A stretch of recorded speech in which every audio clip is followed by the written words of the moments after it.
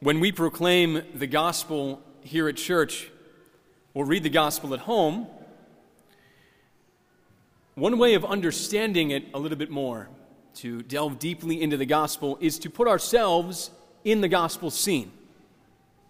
And on this Palm Sunday and every Palm Sunday, we actually do that as a church. We each have a role to play within the scene. I play the role of Christ, saying the words of Christ. One of our lectors was saying the words of the narrator. Another lector was saying the words of several different characters. And then the crowd is you. So you're entering into this gospel scene in this liturgy as members of this crowd, disciples and those who have rejected our Lord. And by doing that, we enter more deeply into the gospel itself.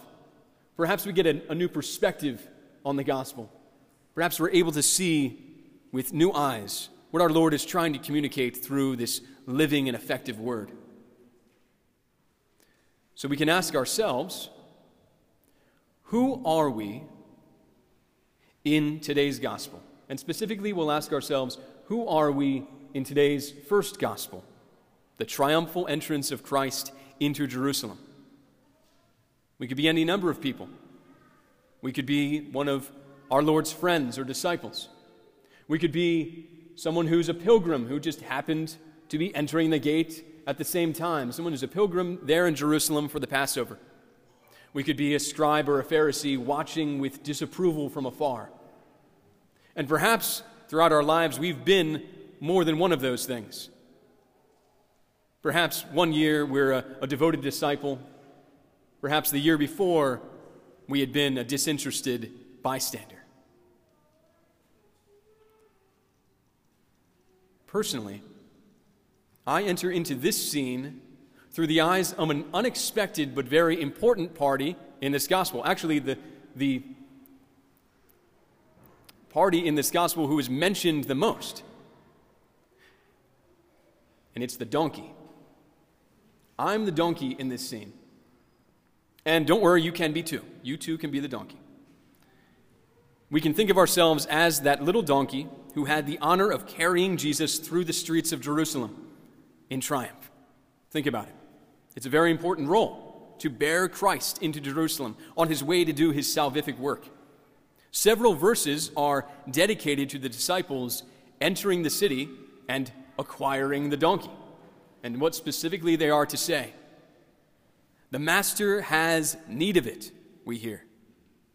And the master has need of you for a similar mission, to bear Christ into the world. You see, this donkey, he bears on his back the Savior of the world. He brings Jesus to people. And that is what we are meant to do. Bring Christ into the midst of the world. Not to glorify ourselves, because while we may be mentioned a lot, the story is not about us. It's about Christ. He's the center of attention. It's hosannas not for us, but for him. There's nothing particularly glorious about being a donkey. But he who the donkey bears is the King of the universe.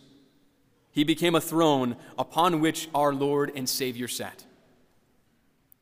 So I have in my office several works of art, original works of art, all done by amateur artists, friends of mine. And there's some watercolors and there's some pastels, there's other things, right? But there's several sketches, but my favorite sketch is, I think, the simplest, and probably the one that was made, it was probably made in just a few minutes. And it's a small sketch on computer paper of a donkey, a simple donkey. And below the sketch, there's this phrase from St. Josemaria. Would that you could acquire, as I know you would like to, the virtues of the donkey. Donkeys are humble, hardworking, persevering, stubborn, and faithful, with a sure step, tough, and if they have a good master, also grateful and obedient. I keep it there because I need it as a reminder to imitate the virtues of this donkey. And it makes perfect sense because I do have a good master, the Lord Jesus Christ. The most important of those virtues of the donkey is humility. No one could read this gospel and say, well, this is the gospel of the donkey. No, this is the gospel of Jesus Christ. It's not about the donkey, it's about Christ. And the donkey knows it, or at least I hope he does. Pope John Paul I, who hasn't left us with too many writings, actually wrote about this donkey. He wrote, "When I am paid a compliment, I must compare myself with the little donkey that carried Christ on Palm Sunday. And I say to myself, if that little creature, hearing the applause of the crowd, had become proud and had begun to bow his thanks left and right like a prima donna, how much hilarity he would have aroused. Don't act the same." You see, we should help others in such a way that we are not the center of attention. We're not apostles for our own sake, but for the glory of God. We don't get, nor do we need the accolades for saving souls, for it is Christ who does the saving, and it is Christ in his mercy and in his wisdom who has asked for our cooperation. Once again, the Master has need of you and me and each one of us. If people do not hear the gospel from us, who will they hear it from? For those of our friends who haven't darkened the door of a church in a while, for any number of reasons, who will invite them back? It has to be you. The Master has need of you, especially now. What could be better than to have our family and our friends and our neighbors return to Mass this Easter, if they're ready? Please extend that invitation. The Master has need of you. And I know it sounds strange that I'm calling you all donkeys. Well, you are.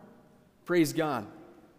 Praise God to be able to be someone who does the will of God and draws many souls to him. Praise God to be able to be someone who bears Christ to everyone they meet. And today you will receive Christ. Will we go forth from this place unchanged?